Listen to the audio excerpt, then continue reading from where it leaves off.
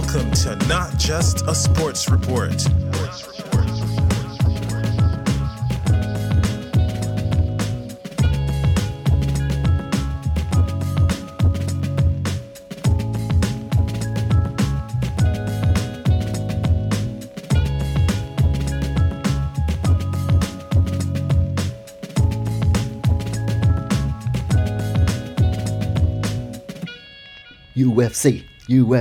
UFC.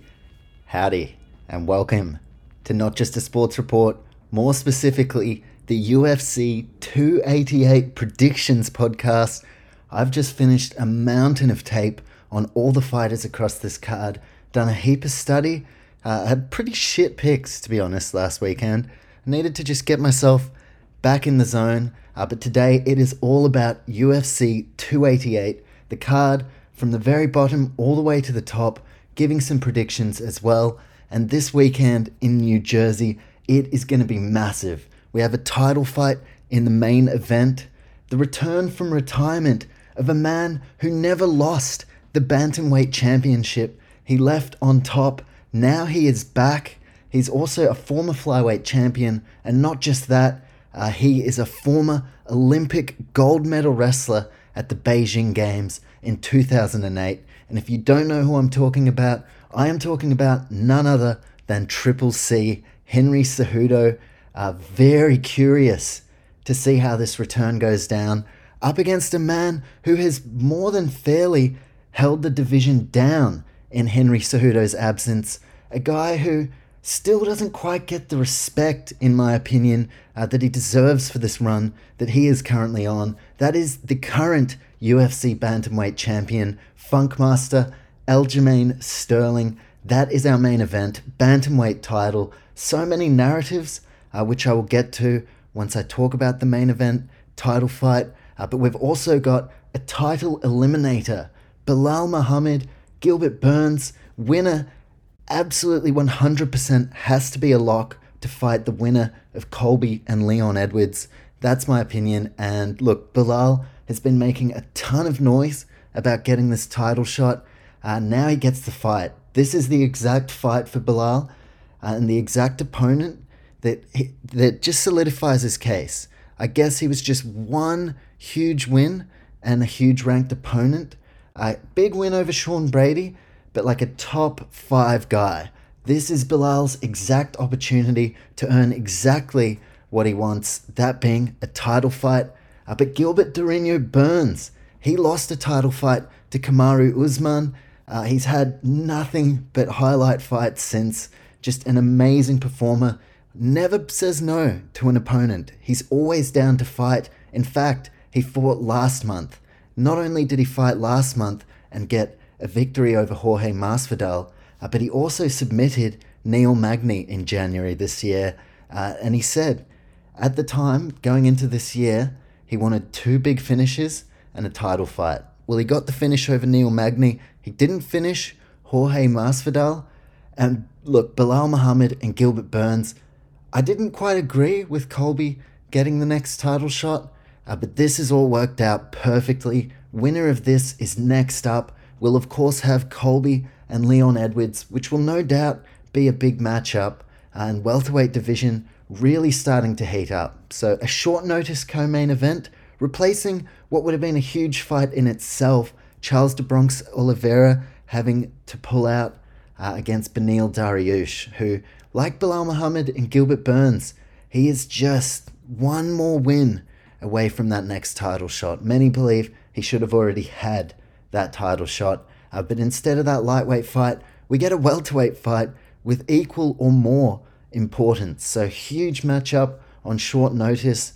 Then we've also got on the main card Jessica Andrade at strawweight against Yan Xiaonan, who just quietly, not a lot of fanfare about her going into this card. But Yan Xiaonan, this could be the win she needs to get that title fight in her next bout.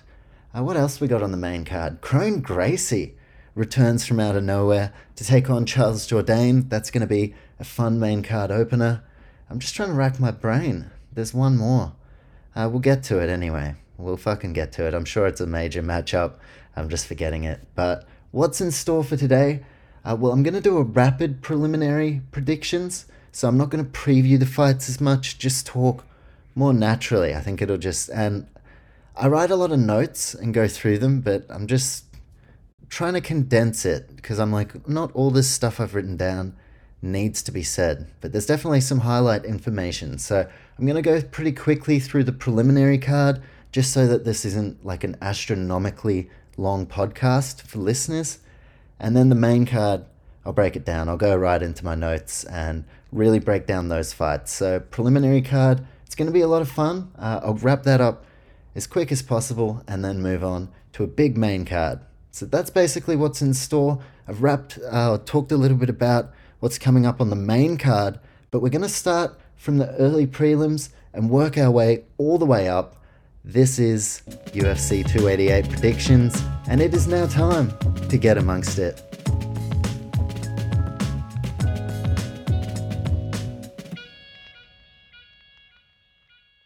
Now, I saw today that the main or early prelims opening fight got cancelled. So Daniel Santos, Willie Cat, was supposed to face Johnny Munoz Jr. I didn't check who had to pull out. I thought it might have been a weigh-in thing, but then I realized the weigh-ins haven't quite happened yet. So yeah, I'm not quite sure why that fight got cancelled. I was going to look it up, but I was just like, you know what? Let's just get amongst it, as I said. But hopefully both are all okay. I don't know. I don't know what happened. So yeah, do your own research, respectfully. But that one I was going to go Johnny Munoz, just because bantamweight, the lower card ones, have been fucking me up a bit. So I was going like a reverse psychology to go the big underdog. But yeah, that could have been a shaky start to the card. Anyway, let's get to our actual opener. We've got 4 early prelims fights. Starting off in the middleweight division, Joseph Holmes, known as the Ugly Man, Joe, coming off a loss, got submitted by Jun-Yong Park. Before that, he finished Alan Amadovsky, but the former Dana White Contender Series fighter hasn't been making a heap of noise at 185 pounds. But what is huge here, most definitely, is the fact, I spoke about it on the last podcast, the middleweight division is craving stars right now. They're making a lot of matchups. We're going to start getting a lot of stars over the next year. Like, I reckon going into 2024, the top 15 of the middleweight division, there could be some totally unexpected names in there. And expected, like guys like Caio Baralho. But here, starting this card off in a spotlight position on a pay-per-view, I'll be watching it, Ugly Man Joe up against Brazilian Claudio Ribeiro.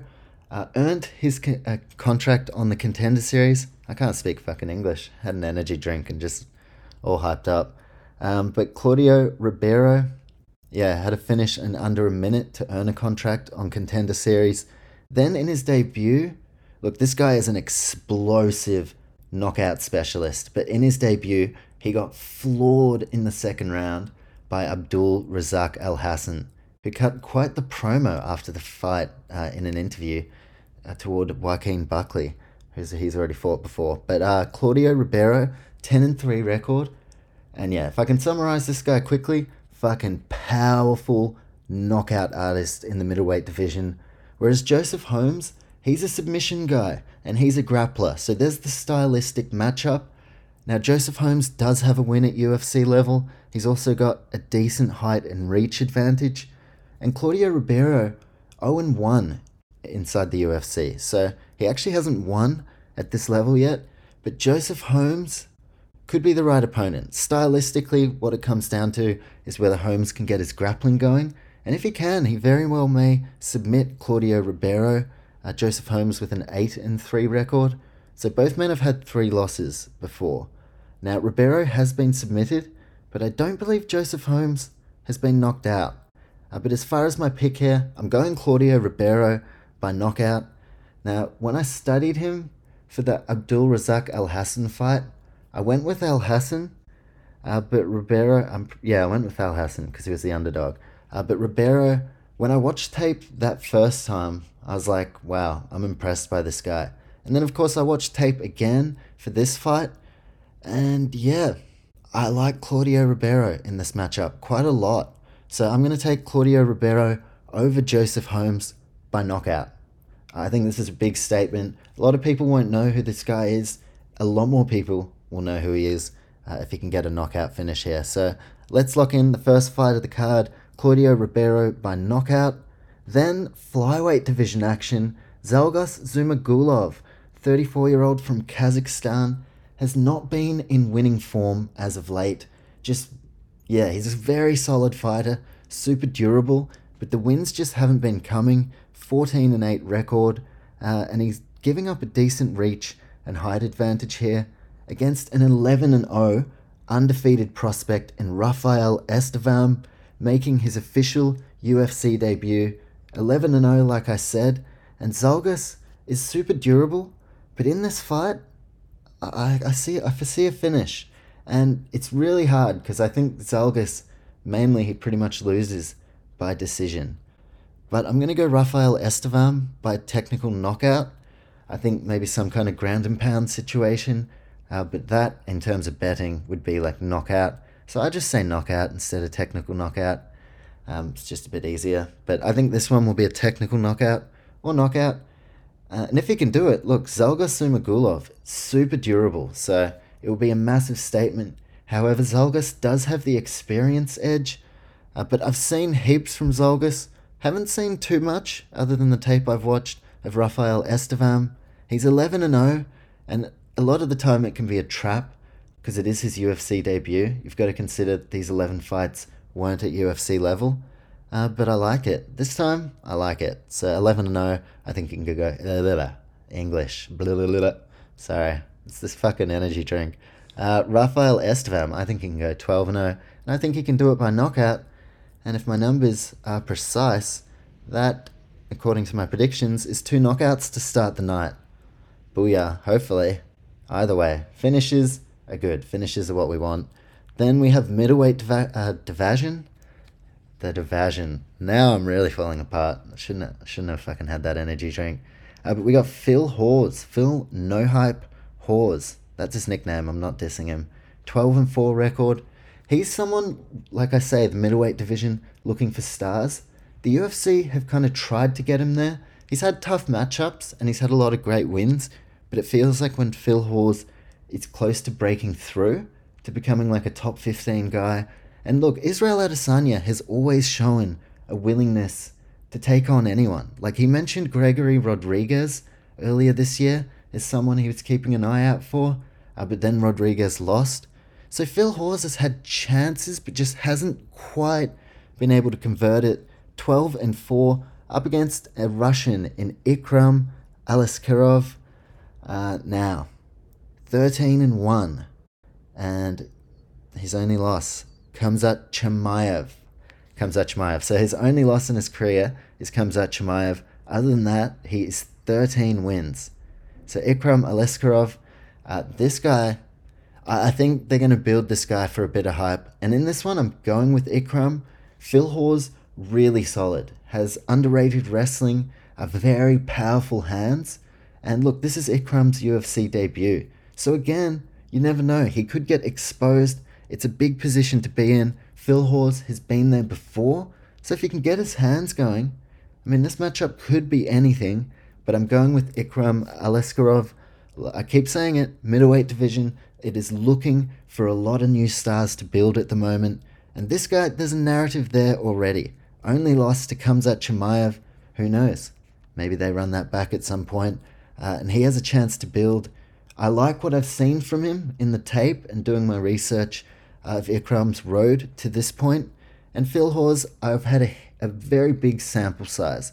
Like, I've watched all his fights in live, real time. I've watched tape beforehand many times. He's a pretty active fighter and a very underrated fighter. But yeah, I just think Ikram, I think they're going to build a guy here. I think the hype could begin on this card. I'm going Ikram by submission as well, which not easy to submit Phil Hawes, but I think that's what this guy's about. A lot of his game is like dominating from top position on the ground. And I think if Phil Hawes can't keep up in that realm, then Aliskerov, he's going to get that submission. So let's lock in third pick of the night. And if my numbers again are precise, that would be 3 finishes to start the card. Fingers crossed. Ikram Aliskerov over Phil Hawes by submission. And then heavyweight division action to round off the early prelims portion. 38-year-old Parker Porter, 13-8, coming off a big knockout loss in the first round against Justin Tafa in Perth, up against Braxton Smith. I watched a little bit of tape and interviews of this guy. 5-1, all 5 wins by knockout. This guy, pretty explosive. He's a big unit too. Very confident in his athletic ability is Braxton Smith from listening to his interview. And he's the underdog. Now, Parker Porter, very solid. Again, on this card early on, there's a few fights that have experience discrepancies. There are like good up-and-comers, very solid prospects, up against guys who've just experienced these crowds and this big stage before. So Parker Porter, who knows? I think decision is how he would get it done if he wins. But I'm going to go the underdog here. Braxton Smith. Didn't get to see too much of his tape, but he's only 33. And now he does give up a big reach advantage to Parker Porter. And I think if this one goes the distance, Parker Porter wins. But it's a heavyweight hoss fest. And I'm crunching the numbers. Let's go 4 finishes to start the night. Wouldn't that be fucking epic? Braxton Smith, I'm locking him in over Parker Porter. Have a lot of respect for Porter. But Braxton Smith, he's a new bloke on the heavyweight division block. And again, we've had a large sample size from Parker Porter. Respectfully, doesn't look like he'll be a title challenger at any point.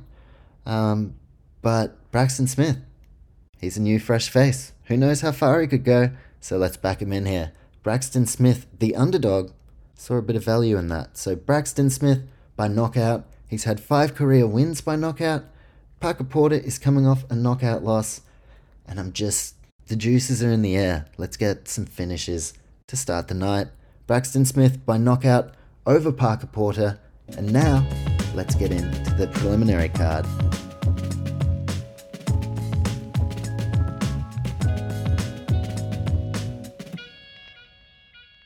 Next up, a highly touted strawweight division contest. We've got the 5th ranked contender, Marina Rodriguez, up against Verna Jandiroba, 18-3 record, Brazilian Jiu-Jitsu specialist. And this is going to be a classic case, I think, of striker Marina Rodriguez, who's in the top 5, up against Verna Jandiroba. And her grappling and her submission game, she is ranked in the top 10, but looking to take that position in the top 5. Now, of course, Marina Rodriguez looked like she was on the verge of a title shot. She racked up wins over the likes of Michelle Waterson Gomez in a 5-round decision main event. She beat Mackenzie Dern 5 rounds. She had a split decision win over Xiaonan Yan Xiaonan. I got it mixed up there. She's on this card as well. But then, a fucking main event. Nearly forgot what I was going to say. Main event loss. She got TKO by Amanda Lemos. So, Marina Rodriguez, she's looking to bounce back. She's still definitely in the mix, but now she has to fight backwards and defend her position in this contender sort of area. Top 5 is where you want to be if you want to get a title shot, basically. Now, for Marina Rodriguez, 4 first-round finishes, 6 of her wins by knockout, and 9 of 16 wins by submission. So she's got a very wide range in terms of her skill set, and that will serve her well up against Verna Jandiroba. Mixed form in the UFC, a loss to Mackenzie Dern, a bounce-back win through an arm injury up against Kanako Murata, then a decision loss up against Amanda Ribas, and most notably and recently, Verna getting the win May last year over Angela Hill by decision.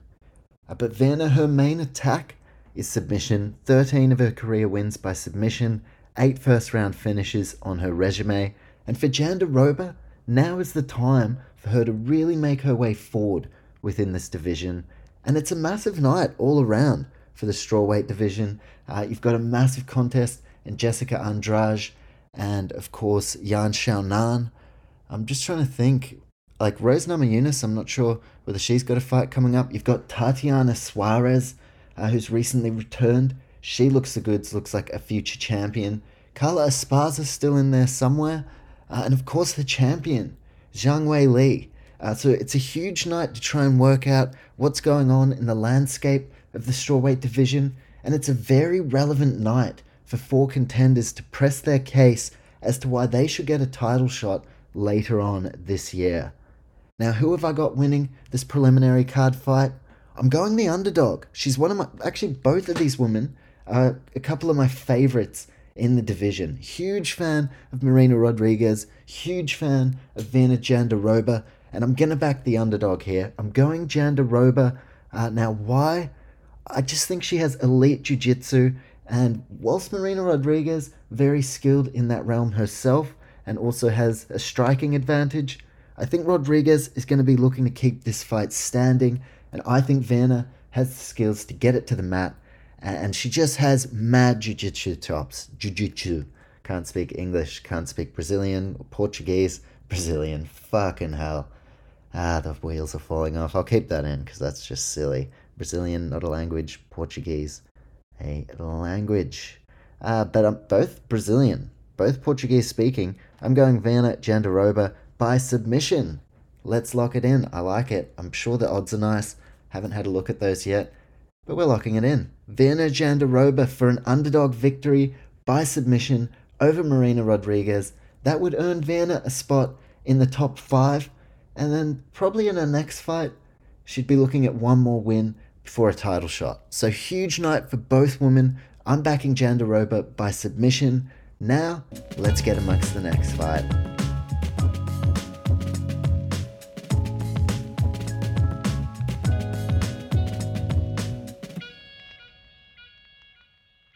Welterweight division action up next, and a guy I've been keeping tabs on for a while now, since his UFC debut in fact. Well, he returns to action. That is knockout artist Khaos Williams. He will be making the walk to the octagon for the first time in 364 days as he takes on Brazilian debutante Rolando Bedoya. Now, I mentioned just before, Khaos Williams, he's one of my personal favorites. Now, favorite in the welterweight division is Jack Della Maddalena. I'll tell you that much for free. But Khaos Williams is up there. He's had a couple of untimely losses, but he's someone outside that top 15 who I still think is in the mix for a spot in the rankings. Now, Khaos has devastating knockout power, and he entered the UFC as a 9-1 prospect. His debut was against Alex Morono, who since that point has been performing really solidly. He too could be kind of someone that no one's really talking about, who could get a position in the latter part of that top 15. But Khaos Williams against Alex Morono, 27 seconds it took to get the knockout on debut. And from that point, I was like, okay, shit, I'm remembering this guy. Then in his sophomore outing, Khaos Williams had a 30-second knockout win over Abdul Razak Al Hassan. And then I was really paying attention. I was like, okay, this guy, his name's Kalen, but fucking Chaos with a K. That's the kind of shit that I'm fucking about. So I fuck with Khaos Williams. But after those 2 knockouts that spanned about a minute in total, Khaos lost by decision to Michel Pereira. So that was kind of the point where he was looking, to really surge and take that momentum and hype and push himself to those big fights. And Michel Pereira, a really exciting fighter. Then after that, Khaos bounces back with 2 wins. Matthew Semmelsberger by decision and a TKO over Miguel Baeza. And then a split decision loss against Randy Rude Boy Brown, who after that fought Jack Della Maddalena in Perth. Massive main card, pay-per-view fight. So that's where Khaos could have been. Like I said before, some untimely losses, but he's there or thereabouts. What we don't know so much, though, is the unknown entity in this fight, that being the debutante from Peru, Rolando the Machine Bedoya. The Machine tells me that it takes 2 to tango, and I think we got 2 guys who are fucking down to fight. Khaos, the heavy favorite, and I think he should be. Now, I watched some tape of Rolando Bedoya, but this is his UFC debut. He's going to be bringing a few extra tricks, and this is going to be a hell of a lot of fun. Bedoya trains at Shootbox Academy, so he's going to have a lot of great team around him, and most importantly, he's on an 11-fight win streak, an overall record of 13-1, his only loss by decision. So he's never been knocked out. 13 wins. In fact, he has won 11 straight. So it's been a long time since this guy has even tasted defeat. But Chaos Williams, like I said, he's there or thereabouts. So for Chaos, this is really that huge test. If he gets beaten here, that, in the bigger picture of the whole division, really sets him back. And that doesn't mean he can't come back from it. But then Rolando Bedoya immediately thrusts himself into the position. That's kind of that sounded a bit wrong, didn't it? It's kind of how MMA works. It's just the game. So Chaos Williams, this is a really crucial fight. It's not his biggest name opponent, but a very dangerous opponent. A guy on a debut, on winning streak, 13-1. 7 of his wins have been by decision. So that serves Rolando well, because I think that's definitely the best path to victory against Chaos Williams. You do not want to stand and bang with a man named Chaos with a fucking K. Now, looking at the tail of the tape, thanks to Google, we don't have any height or reach for Rolando Bedoya, so that swings me more confidently to Chaos Williams' height. I mean, this guy could be 4 feet tall. I don't know how tall Bedoya is, and I forgot the tape was a few days ago. Now, Kalen Williams, he is 29, Rolando 26, and the Ox fighter, Chaos Williams, such an epic fucking name. A 13-3 record, 6 first-round finishes, 7 wins by knockout, and he is a Murcielago MMA representative. Path to victory here for Chaos Williams, knockout for Bedoya, decision. And my final thoughts, obviously I've been keeping a watch on Chaos Williams, so I have a vested interest here. But that in itself is a huge opportunity for Rolando Bedoya, because I'm sure a lot of people are watching Chaos Williams with interest. So if Bedoya can come in and pass this huge assignment on debut, I mean, he's immediately, probably get another different fight. Like, I don't know if they'll move him forward straight away, but he wouldn't be far off. He's on a huge winning streak, but I'm going Chaos Williams. And yeah, I'm sure you can tell I'm hyped about him. Been keeping tabs on him. This guy can knock people out. So there's not much value in this pick on the betting market. I don't like how short priced Chaos Williams is, but I do like his knockouts. So Chaos Williams by knockout. Why? I just think it's a huge step up in competition for Bedoya. Whilst Chaos, he's fighting backwards. He's accrued some experience against guys like Randy Brown, Miguel Baeza. He's had tough fights. So yeah, I think Chaos Williams, that experience will serve him well. And he's one of my fighters to watch. So if you don't know Chaos Williams, Chaos the Ox fighter, Chaos with a K, Williams, I think you'll know after this weekend. Let's lock it in. Chaos Williams by knockout. It's time to get amongst the next fight.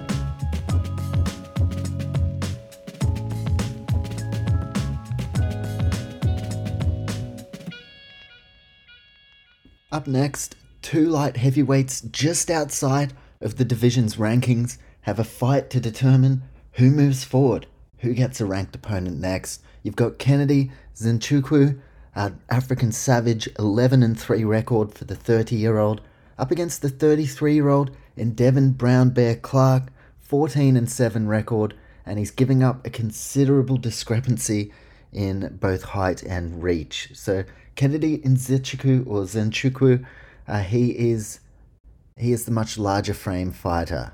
Now, looking at the worldwide Tapology rankings, these guys really are just outside of the UFC's rankings. Kennedy is ranked 20th and surging toward that number next to his name, whilst Devin Clark ranked 22nd.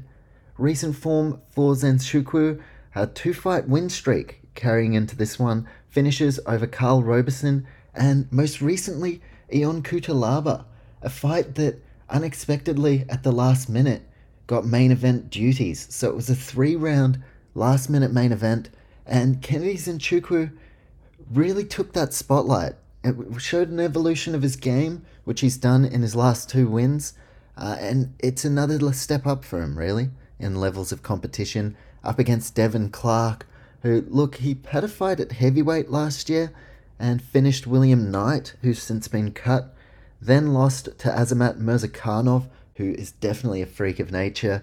But Devin Clark, he's coming off a win over Darwin Jung. So there you go. Devin Clark coming in on winning form, as is Kennedy. And as far as what's at stake, well, it's very clear. A shot at breaking into the top 15 and the opportunity, realistically, to fight toward a title shot. Now, for Kennedy African Savage Nzechukwu, he has an 11-3 record, as I mentioned, 8 of 11 wins by way of knockout, and he is a Dana White Contender Series product training at Fortis MMA. Nzechukwu, he has a wrestling base, so most of his finishes have been knockouts / technical knockouts, but he's showing a real evolution and a level up in his wrestling, so that leads me to believe maybe this one does go the distance. Now, Devin Clark, he has a 14-7 record, 9 of his 14 wins by decision. Again, that kind of leans in to the fact that maybe this one goes the distance. Devin, like Kennedy, also has a wrestling style, and he represents Jackson Wink MMA. As far as my final thoughts, look, I think Kennedy Nzechukwu, it just seems like the right time for him to get that next win. They're not rushing him into contender status just yet. This is the kind of fight that makes sense for him to win or lose. It's a tough stylistic matchup, but I just feel like for African Savage, something feels right about the time to get this win here and then face a ranked opponent and have his chance, have his opportunity that he's earned through grinding. He's had plenty of fights now, and I'm going Kennedy Nzechukwu. I'm going to go by knockout / technical knockout, but yeah, this one could definitely go the distance, so best bet is probably knockout or decision, like a double chance bet, but I'm going Kennedy Nzechukwu by knockout. I just feel like if he really wants to storm the rankings, I think a finish here, and he's in the top 15. So if Kennedy can come out and achieve that finish, which he has in his last 2 fights, well, that would thrust him straight into the mix as far as the rankings. His experience, he's accumulated over a lot of fights now, holds him in good stead up against someone who is very experienced in Devin Clark. But let's lock this one in. I feel we got a potential contender on the rise, at least a top prospect if he wins this one. Kennedy Nzechukwu over Devin Clark by way of knockout. Side chance, best bet is the double chance, knockout or decision for Kennedy Nzechukwu. This one has a bit of a decision feel about it, but I think Kennedy's going to storm those rankings. Simple as that, so we're locking it in. Kennedy Nzechukwu by knockout. Now, right before we jump into a stacked main card, there is one more fight of this preliminary portion, and it is a banger. It is a fight of the night / performance of the night contender, no doubt about it. A featured prelim up next. Let's get amongst it right away.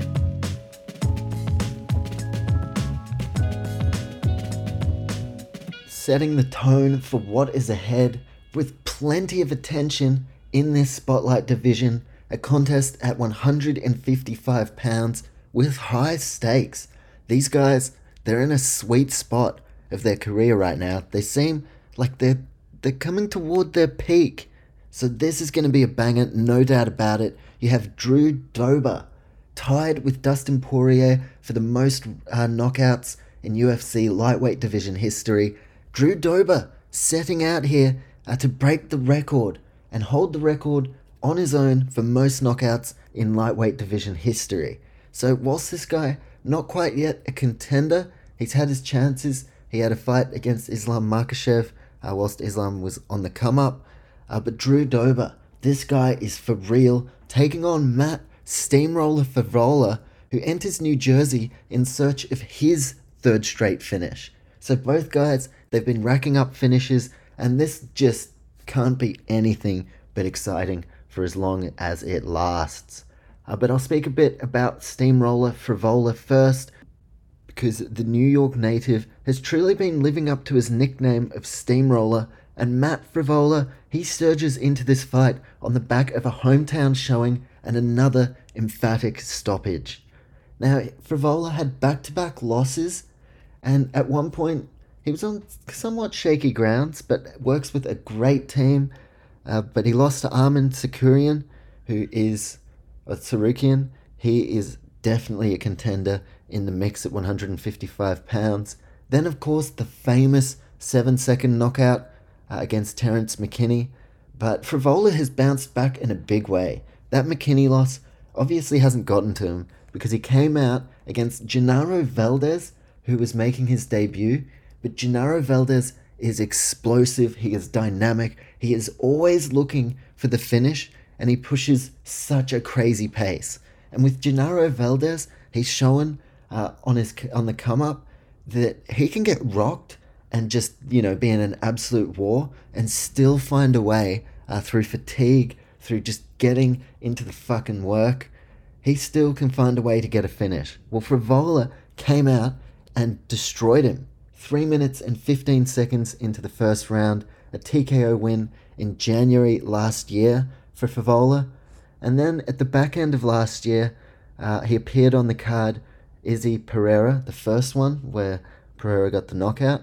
And he was up against Otman Azaitar, who the whole Potato Gate incident, and now he'd be getting tested all the time. And Frivola was saying, I'm going to say allegedly, but I'm pretty fucking allegedly certain that Otman Azaitar was on alleged performance-enhancing drugs.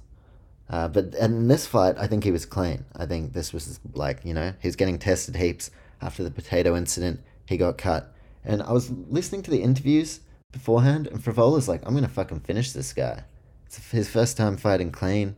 I'm going to fucking finish this guy. And I was like, okay. I went Azaitar in that one. But Frivola came out and just destroyed him. So, Steamroller Frivola, a win here. And look, both guys, this is a top 15 caliber fight. And look, Paddy Pimblett could be someone that Frivola could call out after a win. But I think they're almost beyond that. Unless the UFC, which could definitely happen, and if Paddy is healthy, which right now he's not, but they could potentially look to set up Paddy versus the winner of this as Paddy's chance to break into the top 15. But ultimately, this one has rankings implications written all over it, and Frivola, in the finest form of his career, the 32-year-old, he's just an explosive fella. He boasts 6 first-round finishes, he has 3 wins by knockout, 3 by submission, but the thing, in terms of a knockout, Drew Dober has the chin of doom. I don't know, it's hard to knock this guy out. Frivola, he is a brawler, but the thing is, do you really want to get in a brawl with someone like Drew Dober? Now, Steamroller's UFC record, 4 wins, 3 losses, 1 draw, comes in on a 2-fight win streak. And the highlight notes for Matt Frivola in this highlight fight of the UFC 288 prelims in New Jersey, Frivola's pro record overall, 10 wins, 3 losses, 1 draw. But the danger point for Frivola in this matchup, 2 of his 3 losses have come by way of knockout. Drew Dober, known for his delivery. What a bloody mix-up of knockouts. So 2 of Frivola's 3 losses by knockout, but 6 of his 10 wins have been first-round finishes. So the more you read into this, the more it's just like, holy fuck, this fight is going to be dope. Then you have Drew Dober. He is out of Denver, Colorado. That's where he's fighting out of. Elevation Fight Team. That's his gym. Had to let it come to me. Dober is 34 years old. He's looking to break the record for most knockouts in the division's history. And he's on a 3-fight win streak. And like Frivola, Dober experienced back-to-back losses that really set him back. Firstly against Islam Makhachev, then against Brad Riddell.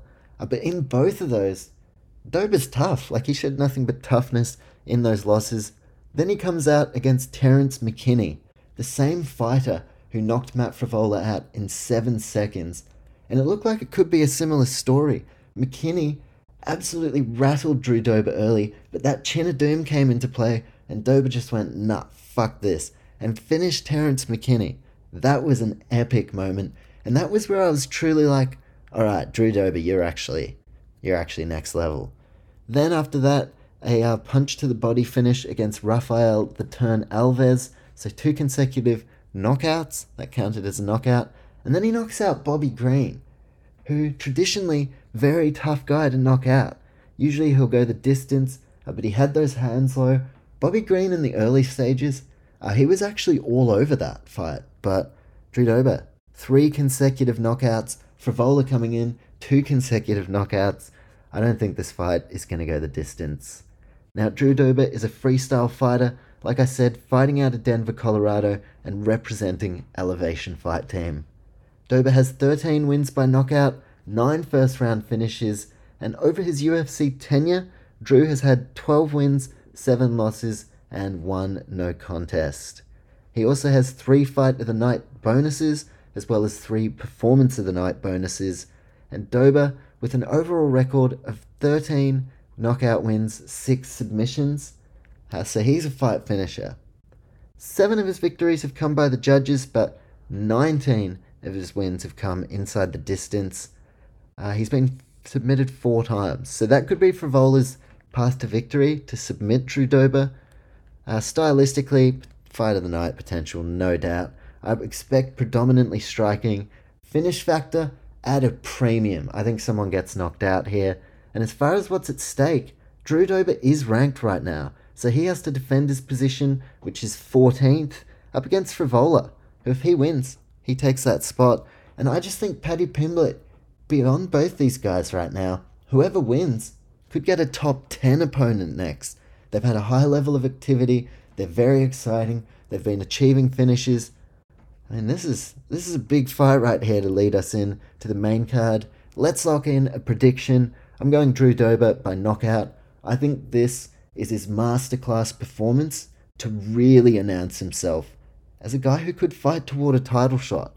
He had the loss against Makhachev, but there's time to bounce back. I think masterclass is in store here. Drew Dober by knockout. We're locking it in. And now we are moving on to the main card. I spoke at the start about the main event. I've spoken a bit already about these fights on the main card.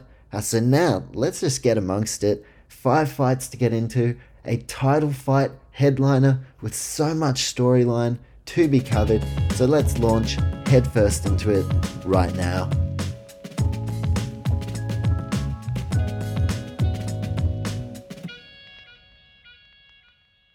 Five fights to get into. UFC 288 from the Prudential Center. Let's start with the featherweight division.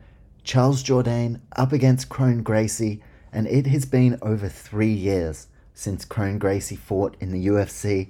A family member of MMA royalty, Kron carries the famous Gracie surname with pure Brazilian Jiu-Jitsu chops that he has built up over years of brushing shoulders with the best. Now, Gracie has been on the sidelines for years, and he finally emerges to kick off this stellar main card where he takes on the French-Canadian fan favourite, Charles Air Jourdain. But I'll start with Kron Gracie. Given that he's had a fair layoff, some newer fans to MMA might not know a lot about Gracie. Now, to start his mixed martial arts career, the jiu-jitsu practitioner had 5 straight wins, including a successful UFC debut where he submitted Alex Caceres in the first round. But the last time that we saw Kron Gracie was a decision loss up against Cub Swanson in October 2019. Now for his opponent, Charles Jourdain, who in the UFC overall has had 4 wins, 5 losses, and 1 draw. He's an exciting striker. He has hype behind him, but yeah, when you look at his overall UFC record, he hasn't had the greatest run. He has 4 first-round finishes, and Charles Jourdain, 12 of his 13 career wins have been stoppages. So he likes to chase the finish. He will have that intent in this fight, no doubt. And Jourdain, he entered 2022 off a win over Andre Ewell. So last year, he was coming in hot, but then he went 1 win, 2 losses last year, unable to capitalize on the buzz and work his way toward the rankings. And Jourdain is coming off back-to-back losses. a majority decision against Shane Burgos, great fight, and a unanimous decision loss against Nathaniel Wood in France, Paris. So Jourdain, he's going to be looking for the bounce back. Kron Gracie, he doesn't tell us a lot, so I'm not exactly sure what he's looking for. Now, Gracie, 34 years old, Jourdain, 27. And as far as the rankings picture, this one is a fun pay-per-view worthy main card opener rather than an out-and-out jostle for a position in the rankings. Jostle? Jostle. Fucking hell. Now, Ice Cream Kron. Kron Gracie, a Brazilian Jiu-Jitsu expert. He is a trainer at his own gym, Kron Gracie Jiu-Jitsu, and all 5 of Gracie's career victories have come by way of submission. So there is his clear path to victory, and 4 of Kron's 5 wins have been first round submissions. So that could be a real value play. Jourdain, look, Nathaniel Wood in their last fight, it was the grappling and the wrestling that really got the win. So Jourdain, he's been put on his back a few times. And against someone like Kron Gracie, you cannot afford to do that. Now, the one loss on Gracie's record, the decision in his last fight against Cub Swanson, and Ice Cream Kron's specialty, it's a submission game. Now, the Gracie name, it is held in high regard around the world in mixed martial arts circles. I can't speak English, fucking hell. The Rio native, he's going to be out to add to his legacy this weekend. Against Charles Jourdain, now he has 8 wins by knockout, 4 wins by submission. But when you look at the losses for Jourdain, 5 of his 6 losses by decision. So it's very hard to finish Jourdain. But the path to victory in terms of a finish, Jourdain, it would be to win by knockout. Gracie, it would be by submission. But I see this one being a close and very entertaining affair. I think it goes the distance, and I think, but I'm not 100% sure on this one, because there are question marks around his grappling defense. I'm going Charles Air Jourdain though. I just think he has a higher level of activity, and I think he gets it done by decision. I think he edges it out. I think it's a thrilling decision. I definitely think he drops at least 1 round. He can't afford to drop more than 1 round, but I think there's at least a phase of this fight where Kron Gracie is really imposing himself in the grappling realm, but I like Charles Jourdain. I think he can get it done here. Not 100% sure, but we're going to lock it in and move on to the next. Charles Air Jourdain over Kron Gracie by decision. This is going to be an awesome fight. Great way to start the card. And then we'll move on to another featherweight fight. This time, a short notice. 2 different opponents pulling out, and we now arrive at an intriguing matchup. So let's get amongst it.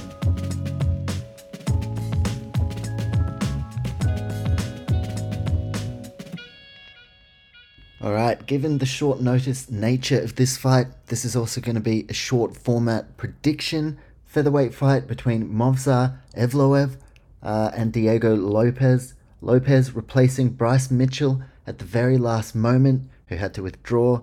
And it's a seriously tough assignment on debut for Diego Lopez.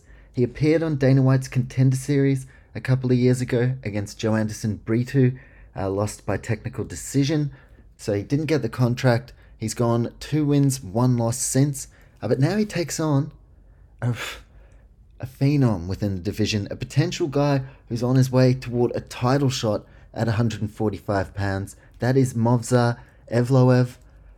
Now, I'm gonna go Movsar Evloev in this one, obviously. And something tells me he's gonna get a finish, but yeah, I'm gonna go decision. I'm gonna go decision here. I'm gonna go Movsar Evloev by decision. Short notice match, short prediction. I think he dominates the fight, 30-27. Something tells me he's gonna get a finish. I just trying to work out what kind of finish he gets. I'm just like, fuck it. I'm gonna go decision. So let's lock it in. I think Lopez can put up one hell of a fight, and if he wins, he'd be in the top 15. I mean, what a way to announce yourself at UFC level. But let's lock in the next pick on this 288 card. Movsar Evloev to get it done over Diego Lopez by unanimous decision. 3 fights left, which means we're up to the marquee portion of this card at the Prudential Center. We've got a huge co-main event title eliminator, a championship main event.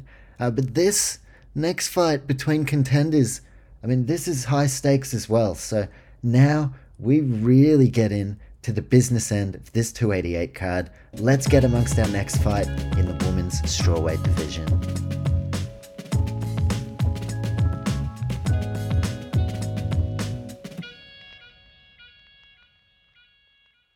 All eyes will be on two fearless warriors this weekend as Jessica Andrade drops down to the division that she once ruled with an iron fist, heading into battle against Chinese contender Yan Xiaonan. So we've got Jessica Andrade, Yan Xiaonan, two competitors right on the cusp of a title shot. This matchup really fun stylistically, and there's also a lot of relevance to their division. It's an important contest. There is a lot to love about this one at 115 pounds. Now, checking out both ladies' recent form lines. And I'll start with Jessica Andrade, who, as always, has had a very high level of activity. Now, Andrade has been in the flyweight division for quite some time now. So I'm going to go from her loss in the title fight, flyweight title fight against Valentina Shevchenko. But of course, Andrade, a former champion, beat Rose Namajunas, slammed her on her head, but then lost the title oh so quickly in the first round against Zhang Weili. But now Andrade, after a while at 125, she has set her sights on a title fight in this division and a real redemption arc.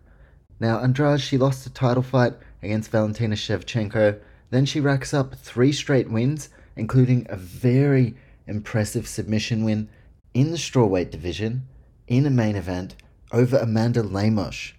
So that was the only real recent strawweight contest for Andrade, but she's been stating for quite some time now that this is her intention. 3 straight wins after the Valentina fight, but now she's coming off a loss up against Erin Blanchfield. Cold-blooded, I think she could be very well the next champion at 125. But yeah, Andrade, now she is going down to strawweight. Interesting to see what happens as far as the weight cut. Now, Yan Xiaonan, probably the one that people are talking a lot less about, but I rate her very highly. I honestly think she beats Andrade here, she deserves the next title shot. But then it's interesting, because if Marina Rodriguez beats Verna Jandiroba, then Marina's beaten Yan Xiaonan, so maybe she gets a title shot. But then Amanda Lemos has won against Marina, but then Andrade has dominated Amanda Lemos, so it's fucking all over the place, isn't it? But if Andrade wins with a statement victory here, I think she gets next title shot. I really do. But for Yan Xiaonan, she beats Andrade here, and because of the mix, the amount of wins and losses that have been traded around the division, you may just have to say, fuck it, let's give her the title shot. Imagine Zhang Weili versus Yan Xiaonan. That would be a lot of fun. Just a striking warfare, basically. Now for Yan Xiaonan, she won her first 6 fights in the UFC. Then she drops back-to-back fights against former 2-time champion Carla Esparza, and she also lost to the aforementioned Marina Rodriguez. But most recently, a bounce-back, fantastic, sensational main event win against Mackenzie Dern, a world-class grappler, amazing submissions. Yan Xiaonan, a blue belt. She might have been upgraded after that one, but she's a striker, Yan Xiaonan. So to not only avoid getting submitted, but to just clearly win that fight in a comprehensive manner, Yan Xiaonan over Mackenzie Dern immediately re-established the Chinese prospect as a contender in this division. Now checking the tail of the tape, Andrade 31, Yan 33. The taller and rangier fighter will be Yan Xiaonan from Team Alpha Male, working under Uriah Faber. You want to know who else is a Chinese person who works under Uriah Faber? Song Yadong, coming off a career best performance. So, look, I think they're one of the more slept-on gyms, Team Alpha Male, and Yan Xiaonan, one of the more slept-on fighters in this division, nicknamed Fury.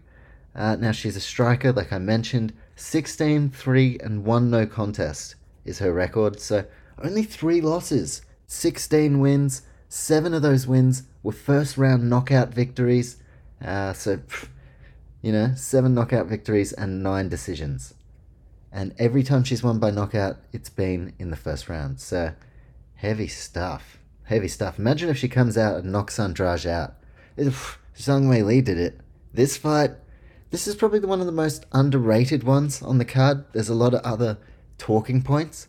But gee whiz, this is where the main card really elevates to that next level. That championship caliber level. Jessica Andrade, of course, a former champion of the division from Piranha, Brazil, training at Piranha Tudo. Andrade has a fantastic skill set, very mixed, elite Muay Thai, world-class Jiu-Jitsu. She is a BJJ black belt.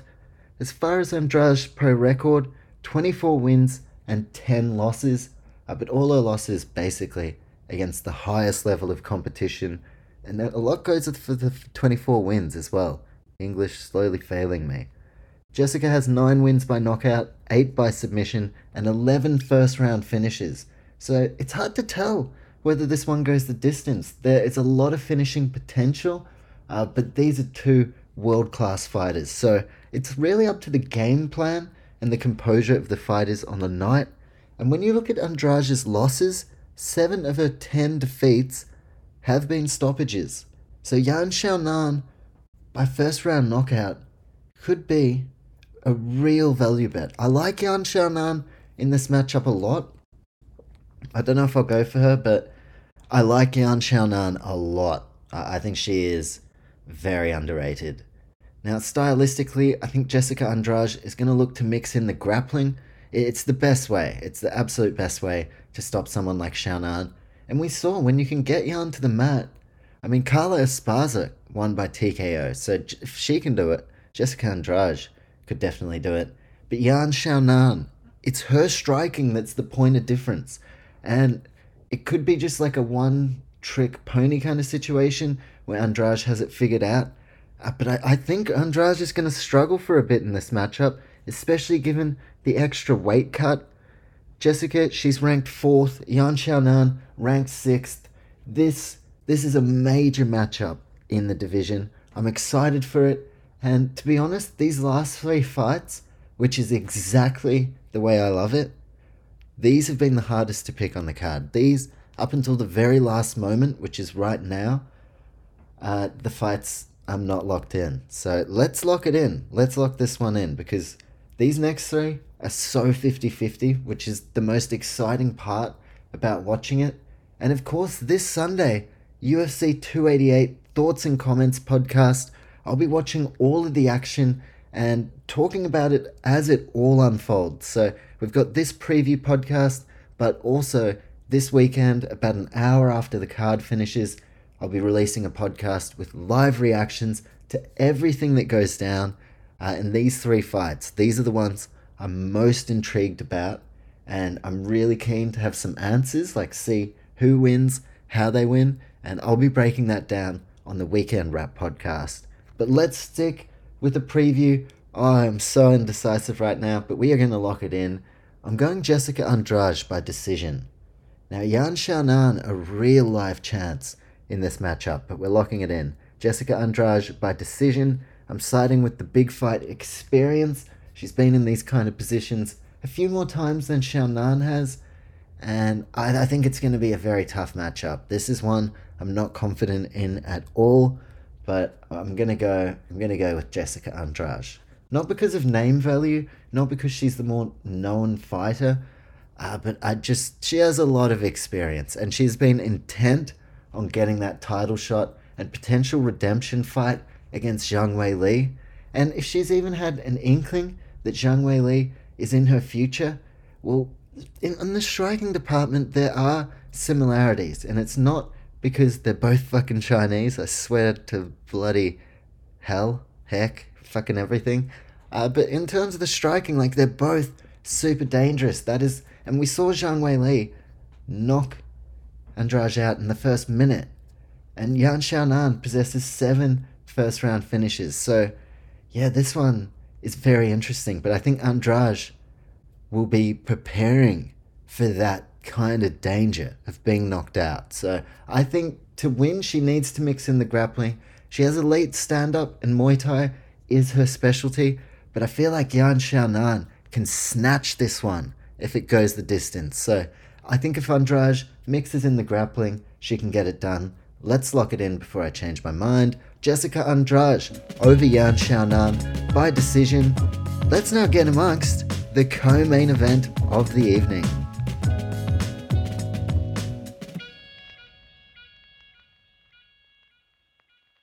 This one might be short notice, but fucking by golly, this is a huge matchup for the welterweight division. The winner gets the next title fight. It is going to be Colby Covington in the UK against the champion who is experiencing his reign in Leon Rocky Edwards. Winner of that faces the winner of this co-main event. Two fighters who have been making noise. They need that title shot. They are not going to settle for anything else but that title shot. Now they both get their opportunity. Gilbert Durinho Burns on a quest for his second title shot. The Killcliff FC veteran up against Bilal Muhammad. He has been on a huge streak. The only fight he hasn't won in the last few years has been against Leon Edwards. That one ending with an accidental eye poke. So he didn't lose. There's definitely a storyline there. Either way, Colby Bilal makes sense. Colby Gilbert Burns would be a banger. Leon Edwards, I want him to beat Colby straight up. I love Leon Edwards. But Leon Edwards, Gilbert Burns would be fire. Because Colby fucking takes his sweet ass time. He fights guys that are a bit past their prime. He's definitely, like, I think it's fair that he gets number one contender spot. But I mean, Bilal versus Leon Edwards, there's a storyline there. But let's stick to this one. The co-main event, 34 years old, is Bilal Muhammad. Gilbert Burns, 36 years old. Both men have taken the toughest fights on offer in the division. They have not taken the easy path. And even now, they don't get an immediate title shot. They have to go up against one another. But it is fantastic to see some reward for their recent efforts. And Bilal and Gilbert are both laser focused on capturing the belt. So let's have a look at their respective journeys up to this point, starting with Gilbert Durinho Burns. Now, he was a long-time lightweight, but moved up to welterweight in 2019. 4 straight wins on the road to his first title shot. That was against Kamaru Usman. And along that road, Burns defeated the likes of Gunnar Nelson, Damian Maia, and he dominated Tyron Woodley over 5 rounds. Burns, that was a huge showing. Then he gets the title fight against a former teammate in Kamaru Usman. Loses by technical knockout. He did rock Kamaru early, but he came up short in this emotionally charged first shot at the belt. So Gilbert, he had to go away, and really change a few things after getting finished by Usman. Then he beat Stephen Thompson, 3 rounds, just dominant grappling. But at the time, I was fine with that performance. I was super impressed. But the fans, the casual observer, hated that fight. They thought it was boring. But I could appreciate it for what it is. You got to do that against Stephen Thompson. Then after that, Gilbert Burns, Khamzat Chimaev. Nobody has brought the fight to Khamzat Chimaev quite like Gilbert Burns did. And that was like the ultimate sign, despite a loss, that the Kamaru Usman thing was behind him. He was coming straight back for the title. Even if Kamaru held on to the belt, Gilbert, he was coming straight back for that title shot. Now, after the Chimaev loss, Gilbert said, I want 2 finishes and a title shot. Finishes Neil Magny by submission at the start of this year, then a decision just last month against Jorge Masvidal. Now Gilbert Burns finds himself in this title eliminator. He has a 22-5 professional record from Killcliff FC. That is his gym. Gilbert has 11 first-round finishes on his resume, 6 by knockout, 6 wins by knockout, 9 by submission. So he's a submission specialist. He's explosive. And out of these 2 fighters, Burns definitely the more likely to achieve a finish. He's a Brazilian Jiu-Jitsu black belt with power in the hands for days, and Gilbert is ranked 5th in the UFC's official welterweight rankings. Now, let's get on to Belal, remember the name, Muhammad, and his journey to this title shot. Now, the 34-year-old is from Chicago, Illinois. One of my favorite parts of watching Belal tape is one of the points in an Apex fight. Someone's chanting like, USA, USA. And Paul Feld is like, Belal Muhammad is from Chicago. Like, you fucking idiot. This dude is from the USA just because he's like Muslim. It's like not good, but yeah, Paul Felder just summed it up. Like, you fucking idiot. Belal Muhammad's from Chicago, Illinois. Belal, remember the name, Muhammad, which now we're starting to. Now I'm actually, starting to remember the name. He's from Rufus Port MMA, and I spoke before about this unbeaten run that Belal Muhammad has been on his road to this title eliminator.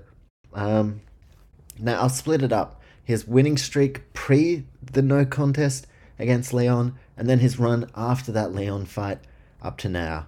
So prior to the Leon Edwards main event opportunity, Belal Muhammad racked up 4 straight wins, decision over Curtis Millender, a 3rd round submission over Takashi Sato, and 2 straight decision wins, so 4 straight wins over Lyman Good and Diego Lima. Then he gets the opportunity against Leon Edwards, and there was of course the eye poke. Belal Muhammad though, that was a huge opportunity for him. He came in on short notice, I'm pretty sure, to replace Khamzat Chimaev, and here he is again, on short notice. But after the Leon Edwards fight, another 4 wins, so 8 wins in his last 9 appearances, no losses for Belal Muhammad. A decision win over Damian Maia, a decision win over Stephen Thompson, in which Belal Muhammad was dominant. Another dominant decision. Now, yeah, it could be quote-unquote described as a boring fight, watching Belal Muhammad, but I'll tell you what, it's certainly an effective style. I'm not going to knock a guy who can rack up the wins in any fashion. And it was domination, like they weren't just decisions, it was a one-sided performance throughout, which is a good sign. Then he takes on Sean Brady, this undefeated fighter at the time. Takes away Sean Brady's O. Not just that, but he bucks the trend of this Belal remember the decision chat. And kind of these fans, they were booing him during the press conference, but still, he knocked out fucking Sean Brady. And you gotta put some respect on his name. But that just wasn't quite enough to earn him the next title fight. Now, he's going up against Gilbert Burns. And another fight at 170, 100% to keep an eye on during International Fight Week. Sean Brady returning to action after the first defeat of his career, up against a man who, it's only a matter of time before we're talking about Jack Della Maddalena in the title conversation. Of course, you've got Shavkat Rakhmonov. You still have Kamaru Usman in this division. Khamzat Chimaev, not exactly sure what his future is at 170. There are a stack of stars on the come up as well, but these are 2 guys at the absolute top, cream of the crop. Gilbert Durinho Burns, Belal, remember the name, Muhammad. Now 16 of 22 wins by decision for Belal Muhammad, but like I said, effective, 9-fight unbeaten streak, and he finds himself sitting 4th in the UFC's rankings. But the rankings right now, we're beyond that. This is straight up next win, and it's a title shot. So this is big time stuff. What's at stake? The next title shot. It doesn't get any bigger than this other than a championship fight itself. But even then, sometimes the sweetest moments are fights like this. The fight where you earn that next title shot and you have that breakthrough moment of confidence against a fighter who is at the top of their game. I mean, this is mouth-watering stuff. Now, stylistically, this is a 5-round fight. At Belal Muhammad's request, Gilbert Burns is always down. This is a 5-round fight, 25 minutes of action, which changes the game completely. Now, you'd think it favors Belal Muhammad. He's a bit of a 25-minute specialist. But Gilbert Burns, I mean, what he did to Tyron Woodley over 25 minutes. This is fucking dope. I love that this fight is 25 minutes. There's going to be plenty of grappling exchanges. Gilbert Burns, his jiu-jitsu. I mean, the finishing intent is there for Durinho, and he could easily get a submission. There are so many possibilities as to what could happen in this matchup. Who's going to win the striking? I mean, Gilbert could do some serious damage, and Bilal may be able to control the fight from top position, but he may lose based on damage. There is 25 minutes to determine a winner in this one, and as the fights go on, it literally gets harder to pick. This is another 50-50 one, but we're going to lock it in. I'm going to go with another underdog, Bilal Muhammad, by decision. That's how he likes to do it. Gilbert Burns is fucking awesome, though. I would love to see Gilbert Burns get the next title shot.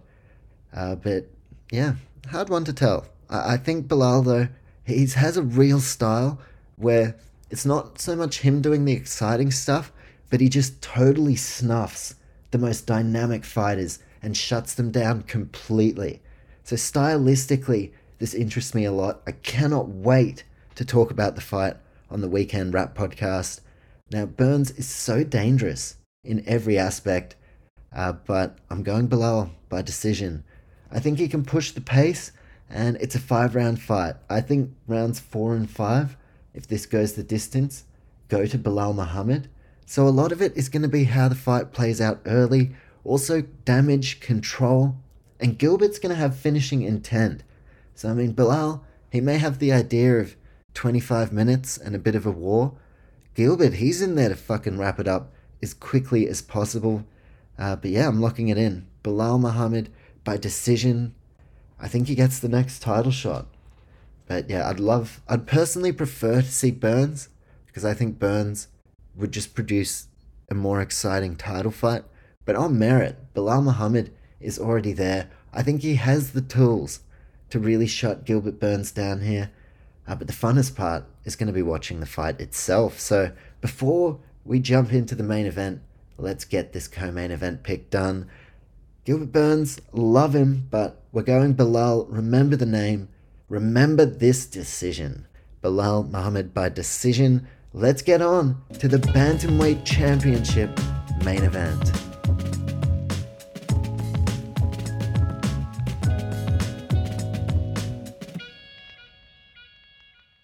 Alright, we're just over the hour mark. There's plenty to get into with this championship main event, so I'm just going to get straight into it, and then we'll get the prediction out there. Title on the line. 5-round main event in New Jersey. The champion Aljamain Sterling up against the returning Triple C, an Olympic gold medalist, a dual division UFC championship, a fight IQ that is unparalleled and retired no longer. Searching for his 7th straight victory and his 2nd reign as UFC Bantamweight champion. If you don't know who I'm talking about by now, I am talking about Henry Cejudo.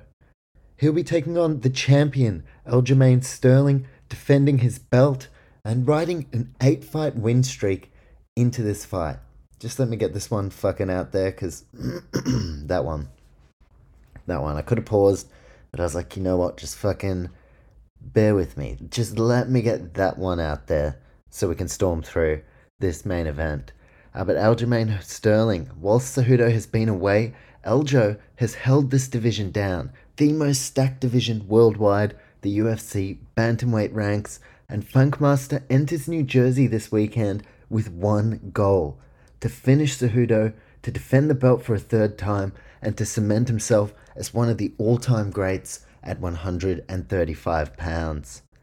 Now, leading in to his first title fight, Sterling submits Corey Sandhagen, who is still definitely on the radar and still evolving. Submits Corey Sandhagen in the first round. Then, of course, I'm pretty sure we all, or most of us, know about the Petr Yan fight, the illegal knee. Aljo captures the belt by disqualification, but more importantly, after that, and after a fair layoff as well, over a year, a split decision win over Petr Yan. That one hurt me. I would have had a perfect card if Yan had won by decision, and I would have won 14,000. But I won a fair bit that day because I got everything else right, but I remember that. And I just had to be like, you know what? Full respect to Aljamain Sterling, which is something that is lacking from fans. MMA, a lot of the fans are really great, but like when you look in comment sections, it's such a waste of time. Most of it is just very toxic. But he beat Pyotr twice, technically. Then he beats TJ Dillashaw, who was coming in with shoulder problems. But Aljo, a win is a win. He is still the champion. And taking him on is a man that never lost the belt. He retired at the top of his game. This is the Olympic gold medal winning wrestler, Henry Cejudo. He walked away in the midst of such a tremendous run that included finishes in his most recent 3 fights. Now, looking at some of his past form, let's go back to August 2018 against Mighty Mouse Demetrius Johnson, not just the greatest flyweight of all time, but one of the people who does get mentioned in the conversation about greatest of all time. So Demetrius Johnson, that is how highly the mixed martial arts world thinks of him, and he held a finish over Cejudo. The second time round, belt on the line, it was a masterclass fight of the night from both men. Henry Cejudo gets his hand raised. He captures the flyweight championship to go along with his Olympic gold medal. That was my chair, I didn't fart, I swear. Then TJ Dillashaw, a man Sterling beat, Henry Cejudo knocked him out in 32 seconds. And this was the whole EPO shit, and TJ was fucked. That was all pretty fucked. But Henry Cejudo was like, I'm not fucking around with this. Knocked him out 32 seconds. Cejudo defends the flyweight title, beats the bantamweight champion. Then he goes up to bantamweight, beats Marlon Moraes. He is the champion. Defends the belt against Dominic Cruz. Somewhat controversial stoppage, but I think it was fair. I went back and watched it. I think it was a fair stoppage. And Henry Cejudo, I mean, he retired there. He's had a family. He's done a bit of his life shit. And now he's back. He's a competitor at heart. He just needed a break. But Aljamain Sterling hasn't had a break. He has been fighting the best every fight. So this is such a great matchup. It's been a long time since there's been a main event that is just this down to the wire. I have genuinely no idea who's going to win. Let's check the tail of the tape for this main event. Sterling with a 22-3 record. Henry Cejudo with a 16-2 record. Sterling 33 years old, and he will have a serious height and reach advantage. Much bigger frame. He's a lot bigger than Cejudo, so that could come into play in this contest. For Cejudo, he is 36 years old. But I'll get into their profiles a little bit more in depth. And let's talk about the champ first. Put some respect on this guy's name. He's a phenomenal fighter. He has earned this position. He was not fighting cans on the road to the belt, and the illegal knee was unfortunate. But along this road, Aljo has been faultless. He's taken on really tough challenges along the entire way. He's been active as much as possible outside of injury. He's not said no to the toughest guys. You'd have to say during this run against Pyotr Yan was considered, in my opinion, and I think a lot of people's at the time, the best bantamweight in the world after Cejudo retired, and he held the belt for a bit. Sterling's beaten him twice. So this is just a phenomenal affair. Then you throw Merab Dvalishvili into the mix. I mean, just incredible. Sarah Longo fight team with the 2 best bantamweights in the world right now, and just the landscape of the division is very intriguing. Now, back to Funkmaster. He is a New Yorker, and when fighting in New Jersey, the champion is 9 wins and 0 losses. So that's an interesting note right there. Sterling on an 8-fight win streak, the current UFC bantamweight champion, and his fighting style is very unpredictable. Now, Cejudo is someone, as the fight goes on, he has such a sound fight IQ that he'll download information and he'll start to piece Sterling's game apart. But Aljamain, what works in his credit is that he has such unorthodox striking, so it's really hard to tell what his next move is going to be. He's got wrestling, but I mean, Cejudo's just on a completely different wavelength as far as wrestling. But if Sterling can get the back, He has that backpack style, and if this goes the distance, then that could really work in his favor, and it could also put him in positions to finish this fight, which I know Aljamain, that is his intention. He represents Serra Longo fight team. Like I said, just an incredible job that they are doing with Merab waiting in the wings. And Sterling, across his UFC run, has gone 14-3. Outside of the UFC, never lost a fight. Now let's check some accomplishments for Aljamain Sterling, because he's fucking got a few, just like his opponent tonight, or this weekend. It's fucking not tonight. I wish it was tonight. Not far away though. Now, Aljamain Sterling, current bantamweight champion, 2 successful defenses, 1-time performance of the night winner for his submission over Corey Sandhagen. He's tied with TJ Dillashaw for most wins in UFC bantamweight division history with 13. That's a lot of wins in a fucking dangerous division. Aljamain is a former Cage Fury Fighting Championship champion and a former Ring of Combat champ. This guy's a champ. He had championship vibes coming into the UFC, and nothing but tough tests along the way, and here he is. He's the fucking champion. And Henry Cejudo has just come back into the mix, and Aljamain will definitely take that personally. Like, I've been fighting, I've been taking damage, now you just want to come back and go straight into the title fight? Both guys have a lot to prove. That's what makes this an exciting contest. Now for Sterling's pro record, 22 wins, 3 losses. He has only been finished once, that being by Marlon Moraes, which is interesting considering Henry Cejudo finished Marlon Moraes in the 3rd round of their fight. Sterling, 3 wins by knockout/TKO, 8 submission wins. Now he's talked about getting the knockout here, like TKO probably. He said Cejudo, he just kind of wants to lay some punches on him. But submission, history would tell us that's Sterling's best path to a finish, so I'm interested to see what route he decides to take, and if he can even get Cejudo to the ground.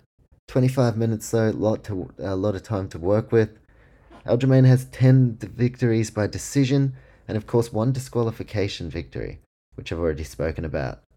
But now let's speak about the challenger, Henry the Messenger Cejudo, from Phoenix, Arizona, training a lot of people as well at Fight Ready Gym. He's had a lot of people go to him, Henry Cejudo, for big title fights, world-class main events. I mean, this guy is next level. His fight IQ, his knowledge of the game. I mean, John Jones, there was some interesting footage of Cejudo with John Jones, and it was pre the Garn fight, but it was released after the fight had happened.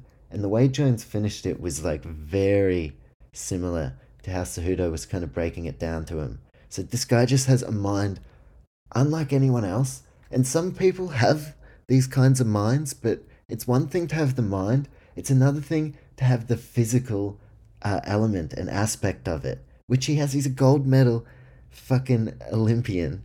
He's a 2 different division UFC champion. So he has the mind, but he also, more importantly, has the physical prowess, does Triple C. He's got gold medals coming out the fucking wazoo in wrestling. Like I've said a million billion times, and everyone else has, he's a fucking Olympic gold medalist. He went to Beijing, China, USA. He had USA vibes. I'm not from USA, so I don't, but he fucking did. Pretty sure Cormier was there as well. But Cejudo is just fucking, he's a gold medalist. He's a gold medalist. He's like Kurt Angle, but fucking hell. He's also a gold medal Olympic wrestler. He's a former bantamweight champion. Cejudo, not Kurt Angle, and he never lost the belt. Said it a few times. This is just his accomplishments, so that's why I'm going back through it. He has a 10-2 UFC record. He's got world-class wrestling, world-class striking, world-class endurance, and his professional record, he has 16 wins, 8 by knockout, 8 by decision, no submission victories. 2 career losses for Cejudo, and they were back-to-back as well at flyweight. He got TKO'd in the first round against Mighty Mouse, but went on to avenge that loss and a split decision against Joseph Benavidez. 6 wins and 2 belts since that point for Henry Cejudo. Throw a retirement, a family, a few other things in the mix, and now he's back for more competition, and you can't get any better competition at 135 pounds than the champion, Aljamain Sterling. Now, I'm going to just quickly look at stylistically how the fight might play out. I'll be quick because we're about half an hour. And by the numbers, UFC.com, looking at some of their statistics, they've both had plenty of fights. Although for Henry, a lot of those fights in the flyweight division, so that needs to be noted. Now, wrestling element, stylistically, biggest takeaway going into this fight. Henry Cejudo with over 90% takedown defense. The most important element of this fight is wrestling. If Aljo can get on top, that's his path to victory. Henry Cejudo, though, he has hands. He has everything. He has absolutely everything. And if Aljamain can't take him down, what is his plan B? Stylistically, the wrestling, I think, is what edges the win here for either man. But Henry, he stated he wants the knockout. He's got the mad wrestling advantage, does Cejudo. He's also got the striking edge. Although Aljo, as I've mentioned, he's the larger fighter, so there is potential for physical dominance. Many of Henry's fights have been up against flyweights. Aljamain has been taking on big boys the whole way through, so that could hold him in very good stead. Now, checking out by the numbers some of their statistics over a very large sample size, Henry Cejudo. I mean, he is aiming to create a huge legacy here with the championship win. 5 first-round finishes to his name. He has 46% striking accuracy, so that's less than Aljamain. But in terms of quality of strikes over quantity, I really think Cejudo's striking is just on another level. Now, his takedown accuracy is 34%. So for Cejudo, he's not as much concerned about the wrestling. And I think if it goes there, he wins that realm anyway. But Cejudo, the striking and ground advantage. So that seems to work in his favor. But I just think Aljamain, he's going to be up for this. I really fucking don't know who's going to win this. Now for Cejudo, lands just under 4 significant strikes per minute on average. Absorbs just under 3, so he's dishing out more than he's copping. Per 15 minutes, Cejudo averages 2 takedowns. So yeah, that'll probably come into play. Like as I said, wrestling is the point of difference here. But yeah, Henry's just fucking got all the tools. The key statistic for Henry Cejudo, 93% takedown defense. So Aljamain, it's going to be very hard. Now, I'm thinking to Merab and Jose Aldo, and how Aldo has remarkable takedown defense as well. Similar numbers. Now, Merab, a teammate of Sterling, wasn't able to take Aldo down to the mat, but he was able to hold him up against the cage. Now, that may be considered boring, but if Sterling has some of those moments where he's controlling the fight up against the cage, that could steal at least a round somewhere in there if this is a close fight. And I think working with Merab Dvalishvili is exceptional. Like, think about how Merab fought against Petr Yan last time out, and I just think those two working together, it is a match made in heaven.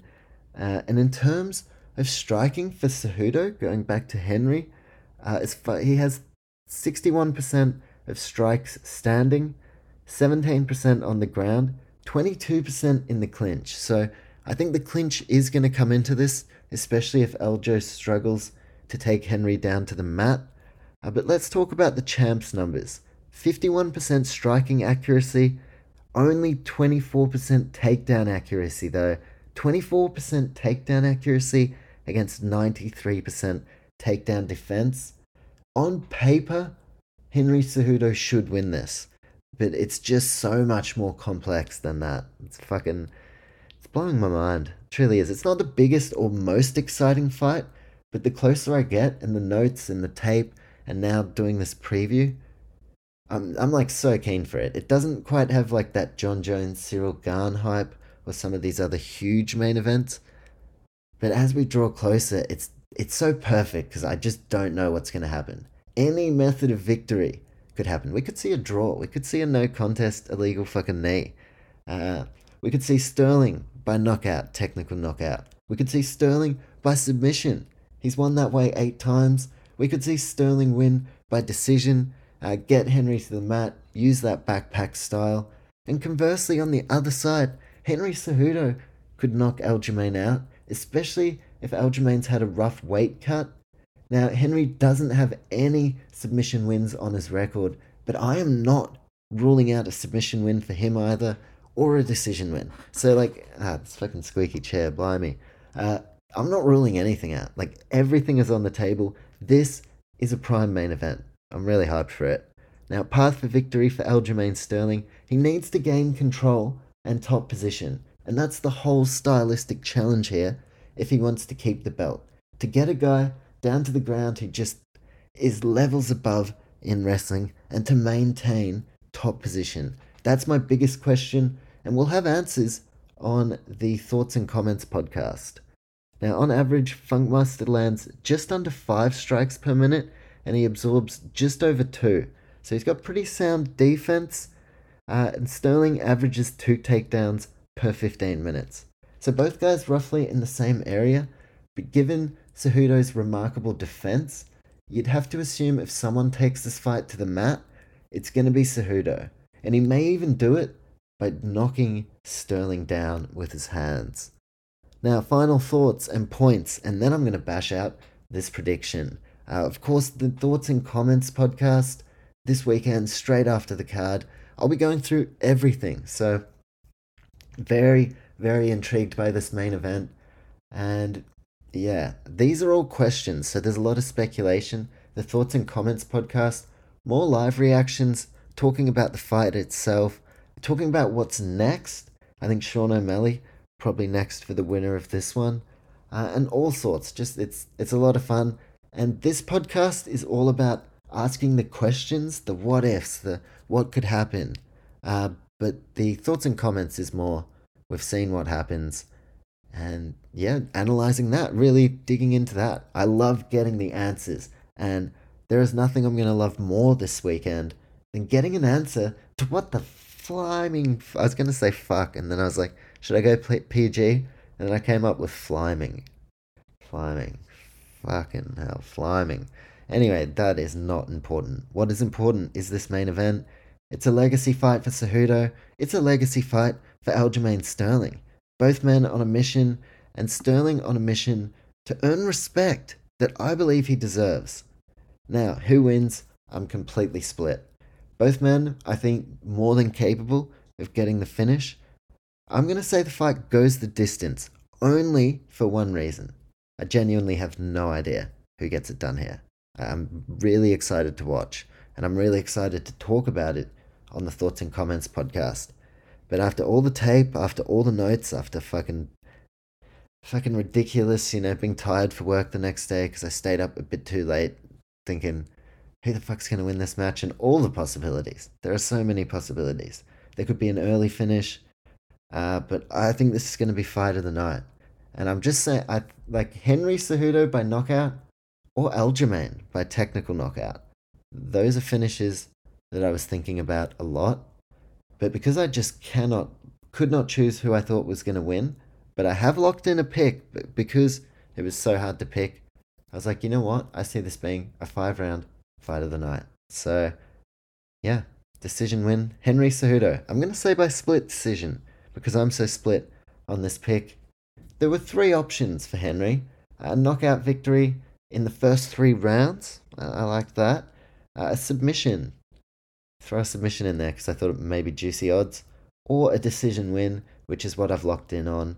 The beauty of this championship fight is that it is completely up for grabs. Better man on the night will remain unbeaten in championship fights and bantamweight history. I'm going Henry Cejudo, the messenger, by decision. And new, as he was saying at the podcast. It's a couple of hours before the weigh-ins, and I would have loved to make my main event pick after the weigh-ins, but I just thought, let's get the podcast out there, and why not just be decisive? So I'm going Henry Cejudo by decision. Put that in your ear holes, save that in your brains, And yeah, hopefully the picks are back up and running this weekend. I'll have accountability on thoughts and comments. If all the predictions I've given on this podcast suck, I'll just have to be like, oh my gosh, well, I suck, don't I? But if they're good, I won't brag. We'll talk about the fights. I'll talk about the fights and really highlight what's important, this UFC event, because it's not about me. It's about this fucking UFC 288 card at the Prudential Center. Let's lock it in. Ahead of the Thoughts and Comments podcast, Henry Cejudo by decision. And lastly, if you enjoyed today's podcast, there are two fantastic ways, sensational ways, that you can support this podcast. Instagram. If you have Instagram, if you don't have Instagram, that's so fine. And even if you're like, no, I'm not going to follow you, piss off, that's also fine. But if you want to follow us, keep up to date. Got a lot of things in the works that'll be up on the Instagram, different forms of content outside of the podcast, including UFC stuff. So at Not Just a Sports Report, best place to find that.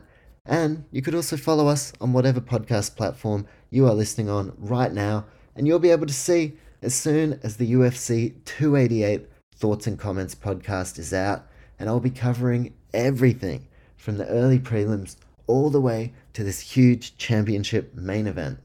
And that is it for today. So now there is nothing else to do but sign off. Enjoy your weekend, take care, and most importantly, get amongst the fights this weekend. They are going to be incredible. We are going to enjoy them, and I will check back in this Sunday for the Thoughts and Comments podcast.